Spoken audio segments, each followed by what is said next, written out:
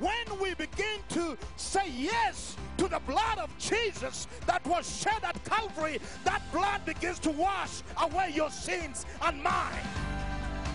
I pray right now for the power that raised Christ from the dead into their lives to transform them in Jesus' name.